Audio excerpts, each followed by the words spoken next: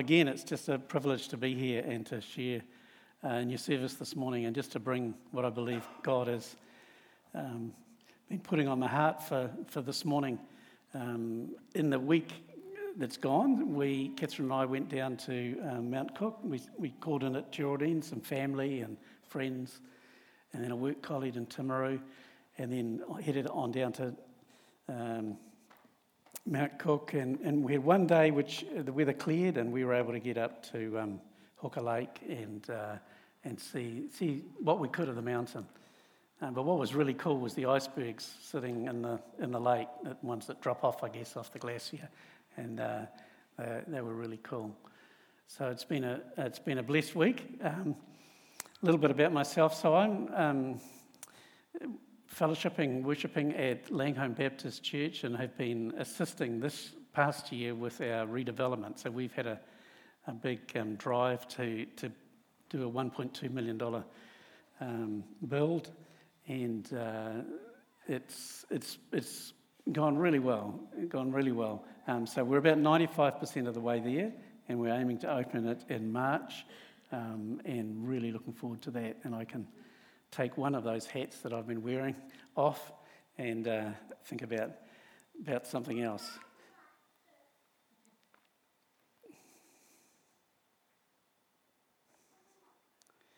Right. Last week I mentioned, for those that were here, that I found Auckland's second lockdown, so that occurred in around September of 2020, particularly hard in terms of just uncertainty and well-being. And I got a bit down, and yet for all of that, I have to say, it was during that second lockdown that I felt God repeatedly speaking to me about just how great His affections are for me, His Son. And so what I'm going to share this morning is kind of, that's the sparking point, that's the jumping off point for this message. And so it's kind of a personal journey and a little bit putting it out there, but many times during the night, during that lockdown, I'd wake up about 3 or 4 in the morning, as you tend to do as you get a bit older, and I would hear this song just gently playing in my mind. If we can have that now. And this was the song that I heard.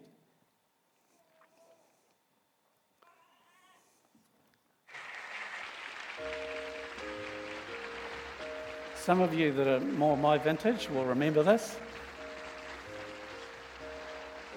But have a listen, see if you can pick up the theme that is just coming through this particular song.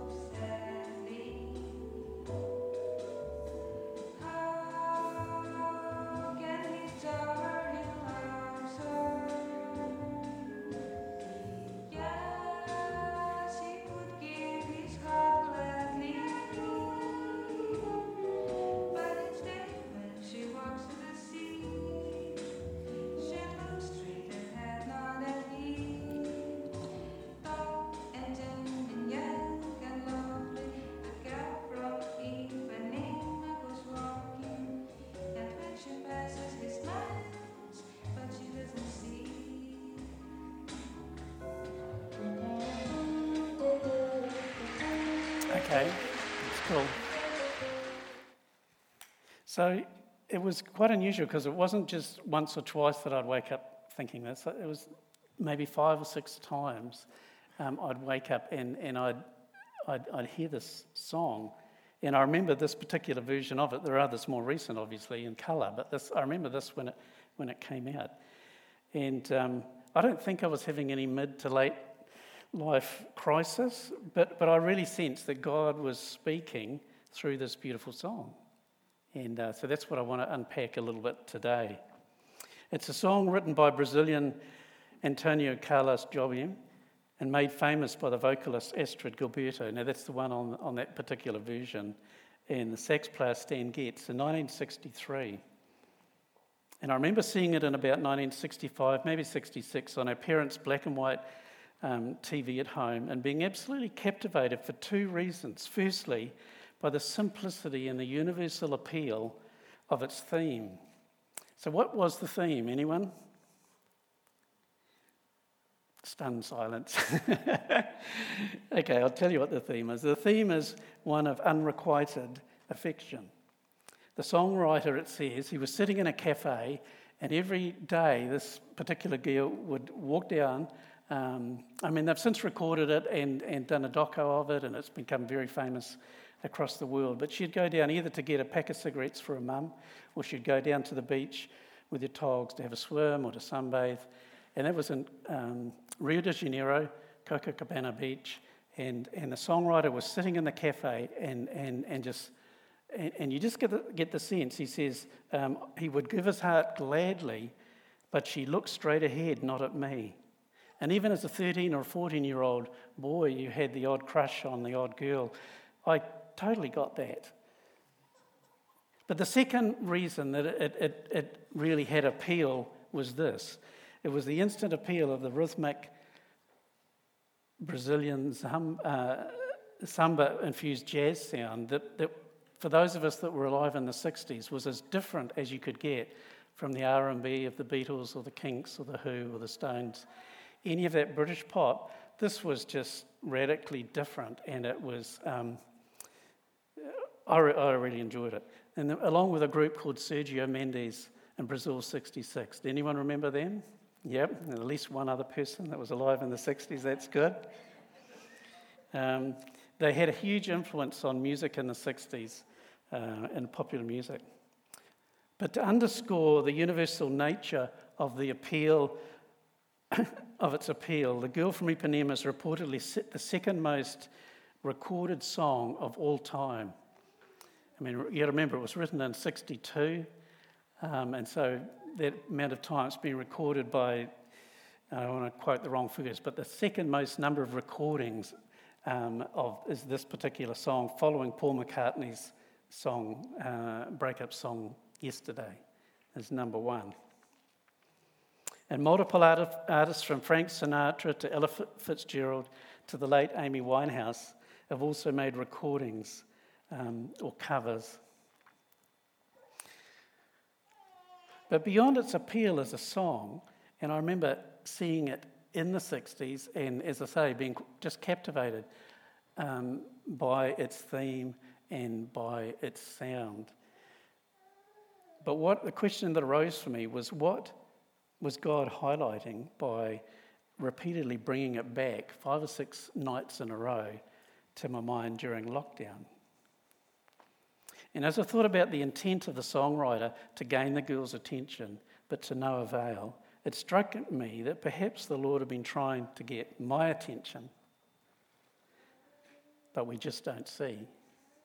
So I began searching the scriptures to see how the theme of unrequited love between God and his people is described. And so that's kind of the journey we're going to go on this morning, just to follow that theme through from the text. And the first book that I searched through was the Song of Solomon, a love poem between Solomon and his young bride. And the book's been interpreted and therefore included in the canon by both the Jews and Christians to describe the love that God has for his people. For Jews, it's Yahweh's love for Israel, his bride. For Christians, it's Christ's love for his bride, the church. And it's not a transactional type of love. It's not just a trust or a friendship type love. It's a full-on, passionate, emotional, sort of absolutely stunning type of love that is described. So let's have a look. In Song of Songs 4, verse 9 and 10 says, the man says, "You've stolen my heart, my sister, my bride. You've stolen my heart with one glimpse of your eyes, with one jewel of your necklace. How delightful is your love, my sister, my bride. How much more pleasing is your love than wine." In other words, their love is intoxicating. And then verse 16, the bride replies, "Awake, north wind.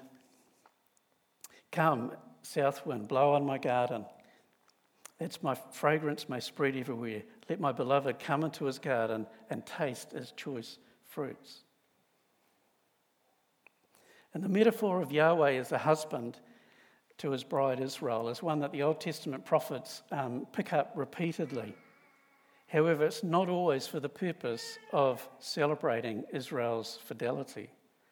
In Hosea, for instance, the prophet is encouraged to marry a promiscuous woman and have children with her, for, like an adulterous wife, this land is guilty of unfaithfulness to the Lord.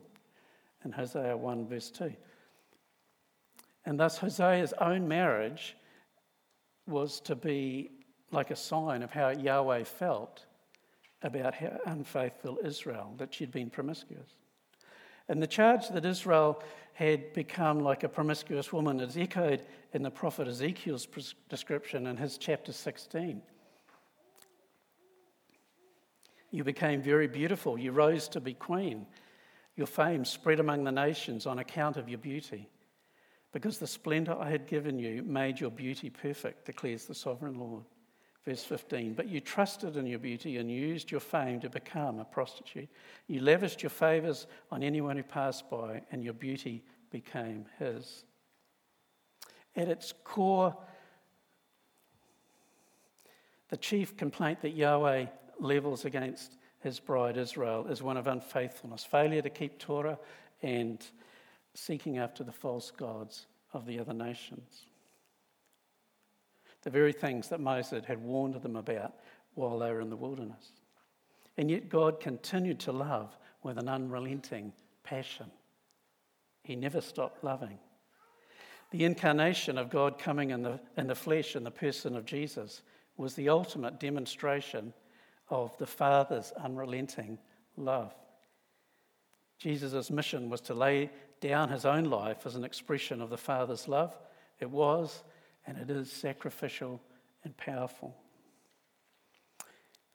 And so perhaps during COVID-19, I'd lost sight of the extent of the Father's love. Perhaps God was using this song about unrequited love to remind me that his love is unrelenting. Perhaps I'd had my eyes on the wrong prize.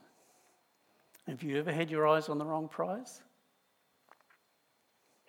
When I was in my early 20s and beginning to think about finishing uni and what I was going to do with the rest of my life and love interests and so on and so forth, I had an experience of unrequited love that at the time was pretty shattering. The year was December 1973, January 1974, and a group of mates and I took off on motorbikes and we rode down from Auckland down to Wellington, across the strait and down the west coast, up the Haast and then back up to Christchurch. You see, we were there to take part in a Christian outreach for about 10 days of the Commonwealth Games that were happening at the time. And we would meet in the morning. I can't remember, I think it might have been Opawa Baptist was the meeting place. It does sort of ring a bit of a bell. But anyway, we met there in the morning and we had teaching from YWAM, and I think David and Dale Garrett led the worship. And then in the afternoon, we were portioned into teams and we would go both in the afternoon and the evening to a variety of kind of outreach, either events or activities that made up our time. Anyway, a long story short, I'd for a few months, not a long time, a few months, I'd been keen on a girl from a youth group in Mangere. And this wasn't Catherine, I'm sad to say, but a friend of hers in the youth group. And on the final night of the outreach, I offered to take her home on my bike to her billets home and let her know how I felt. Well, to her credit, she was straight up and she says, "Nope, there's no hope." And of course, that was like a dagger to the heart. So it was one very sorry mess of a lad who had to ride from Christchurch to Auckland in the rain, I might say, the next day. And while it was devastating, it actually provided the motivation to forget pursuing a girlfriend for the time being and focus on completing the 9 or so papers that I needed to get my degree at uni. And amazingly, that's exactly what happened. On the day of our first exam, Catherine and I admitted to each other that we had feelings for each other, and we agreed to go out, and the rest, as they say, is history. What's my point? Just that many of us will have experienced something akin to this, of having our eyes on the wrong prize, of being told that our affection is not reciprocated.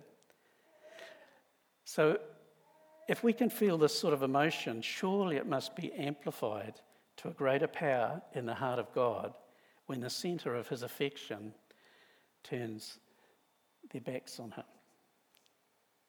See, coming back to the Old Testament time, God had lavished his affection on Israel, provided a man after his own heart to lead them in King David, only to find that after a few generations, his bride Israel was no longer faithful.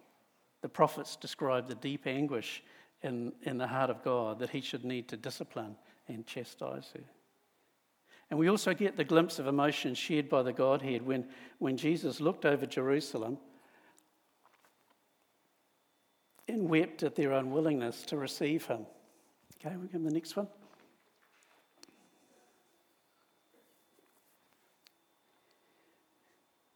Yeah. As he approached Jerusalem and saw the city, he wept over it, and he said, if you, even you, had only known on this day what would bring you peace, but now it's hidden from your eyes.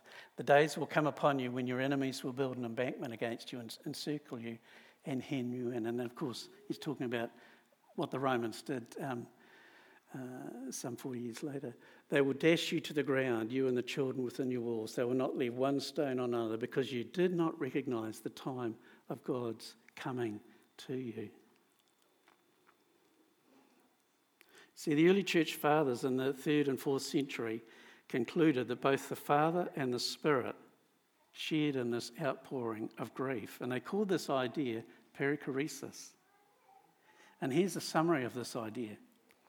Genuine acceptance removes fear and hiding and creates freedom to know and to be known. In this freedom arises a fellowship and sharing so honest and open and real that persons involved dwell in one another. There is union without loss of individual identity. When one weeps, the other tastes salt. It's only in the triune relationships of Father, Son, and Spirit that personal relationships of this order exist. And the early church used this word perichoresis to describe it. So what one member of the Trinity was experienced, the other two members also felt, without losing a fraction of their identity. I think it's really hard for us to kind of glimpse what it must be like within the relationships within the members of the Trinity. We get a small glimpse, I think, if you go to an absolutely wonderful symphony orchestra or a world-class ballet or a top football match. It can be round ball or oval ball, it doesn't matter. And you see a movement picked up by one person. You know, it could be the lead violinist, or it could be in a football match, you know, just the centre forward. He starts with a move. There's a movement, and then all of a sudden, the whole team is moving in unison and harmony until the achieved goal of scoring.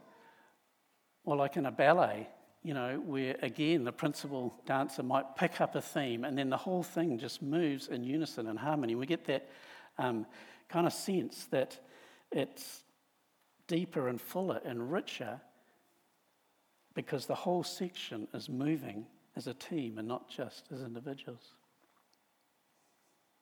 But that leads us into the second picture. We've talked about God's relationship to Israel as his bride. But in the New Testament, we see God's love described as passionate, as between a man and a woman, when Paul the apostle describes the church as the bride of Christ. Ephesians 5:25-32 compares the love that Christ has for his bride, the church, with that of a husband for his wife. Christ laid down his life for his bride, that he might sanctify her, make her holy, cleanse her by the washing of the water of the word. So being made holy is a function of something that Christ has done for us by his sacrifice. And being cleansed happens as we allow the word of God to cleanse us daily and weekly. I remember when our kids were still at primary school and we would go with a bunch of other friends, a little bit like John does, up to Whananaki, but we'd go to Kaiwi Lakes, just north of Dargaville, in Northland there, and they're beautiful freshwater lakes, and we'd camp by the lakes and just had a whale of a time. The beautiful thing was that because it was freshwater, you could swim, you could water ski, you could troll for trout. It was just a wonderful thing. And because the water was fresh, it meant as well as being refreshing, it doubled as good for good for bathing, especially since there were no showers. So of course, the kids loved that. But having regular access to God's word fulfills the same function. It cleanses every part of us.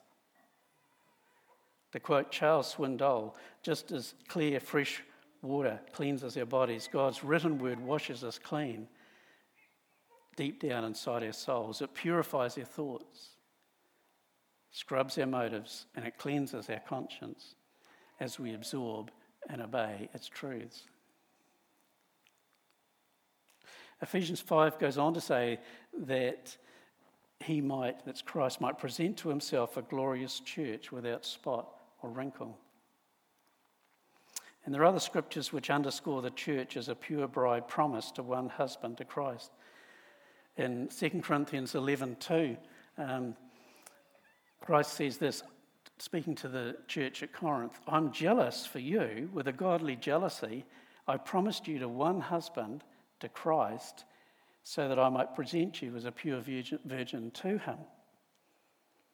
So that whole idea of cleansing, of purity, of holiness is very interwoven into these passages. In Revelation 21 verse 2, John saw the heavenly city come down out of heaven as a bride, the text says.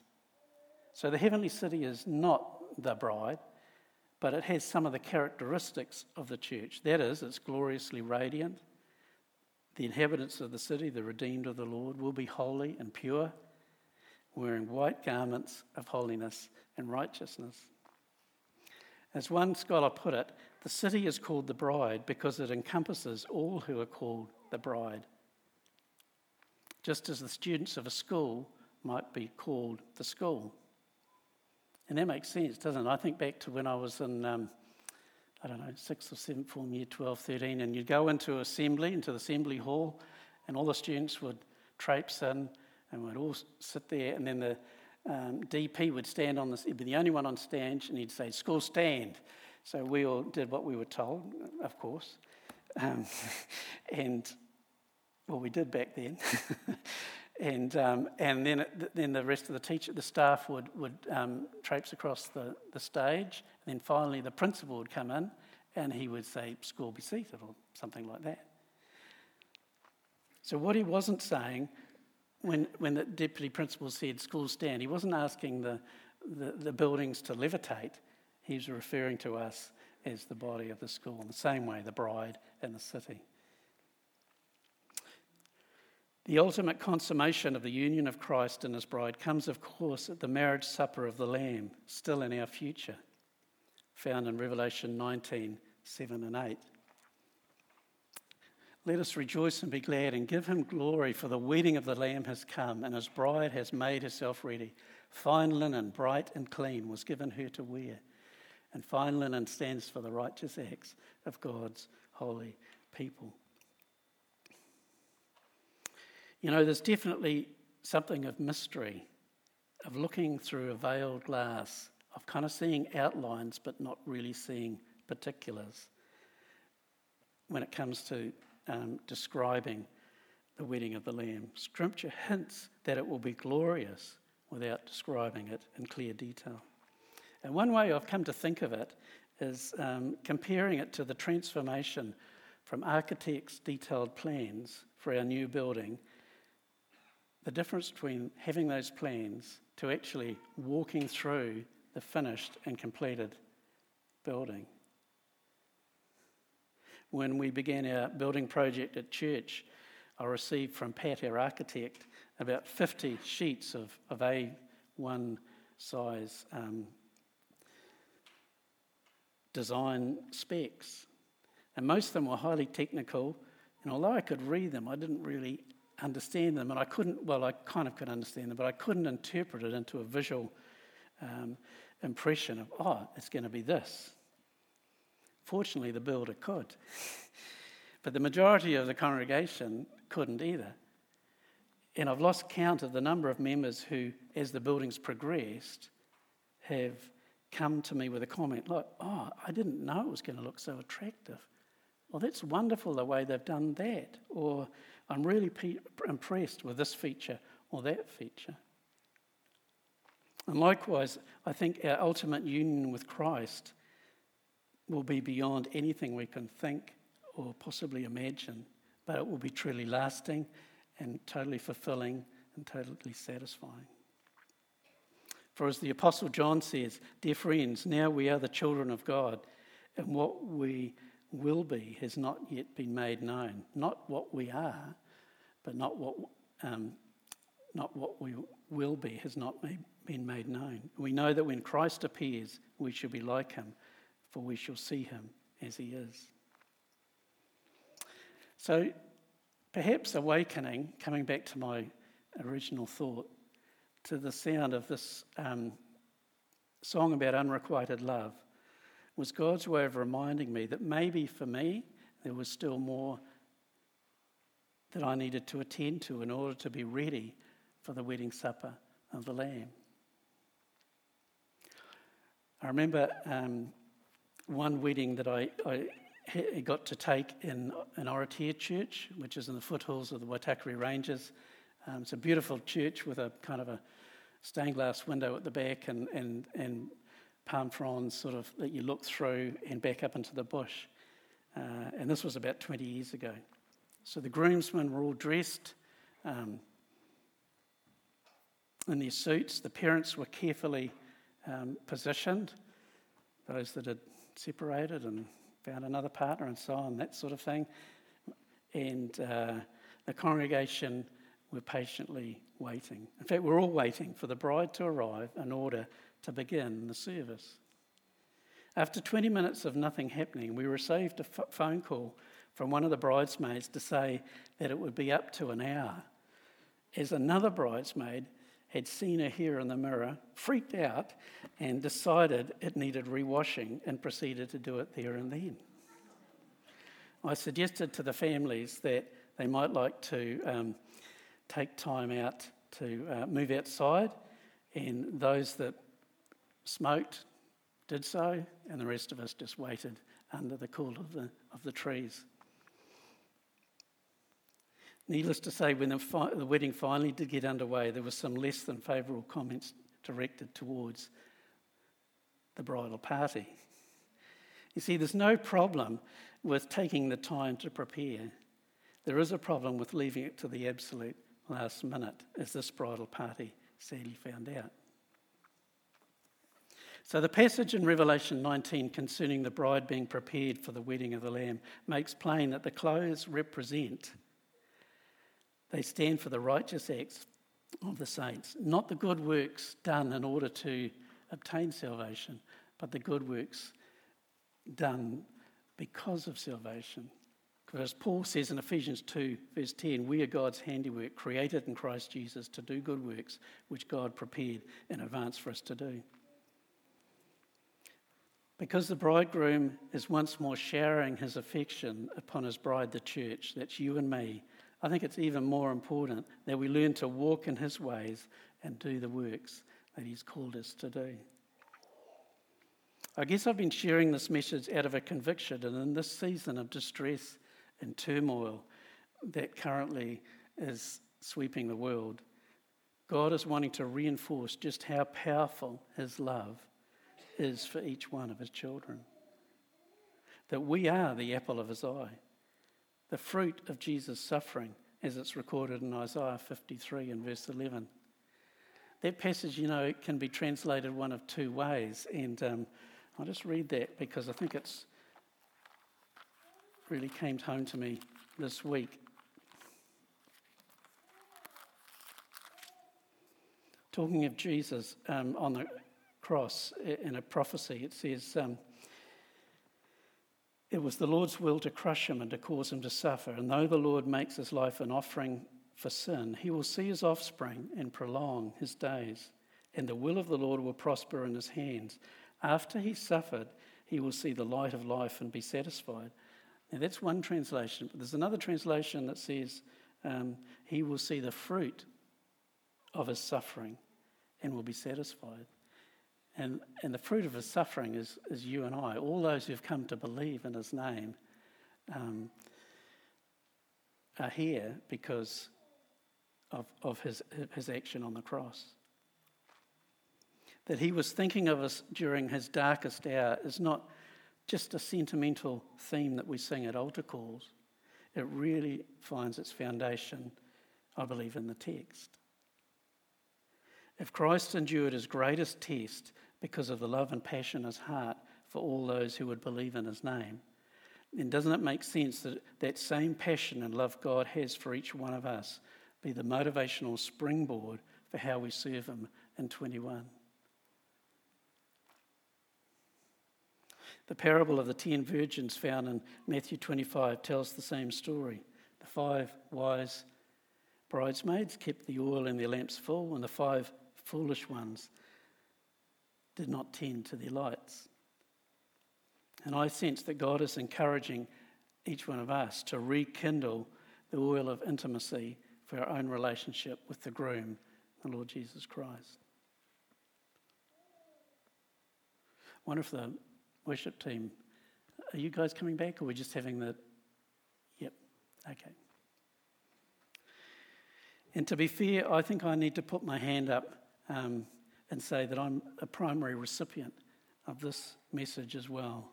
I found many times during 2020 that I've trusted in my own ability to figure things out and try and formulate a pathway forward in terms of the project and its funding when lockdowns have occurred. And over and again, I've had to come and sit quietly before the Lord and hear him say, Peter, you're going to have to trust me on this because you're not in a position to see the end from the beginning. Only I am. And it may be that for some of you, like me, you've taken your eyes off the main prize of that close, intimate communion with Jesus above all else. So I think it would be a good time to just acknowledge that we are a work in progress. As the song says, he is jealous for me. He loves like a hurricane. I am a tree, bending beneath the weight of his wind and mercy, when all of a sudden I am unaware of these afflictions, eclipsed by glory, and I realise just how beautiful you are and how great your affections are for me. So as we draw this to a close, can we stand and make a response to him, that we don't want him to be one of many voices, but the Lord Jesus Christ, who is above all and is fierce in his affections for us. Okay. Let's stand.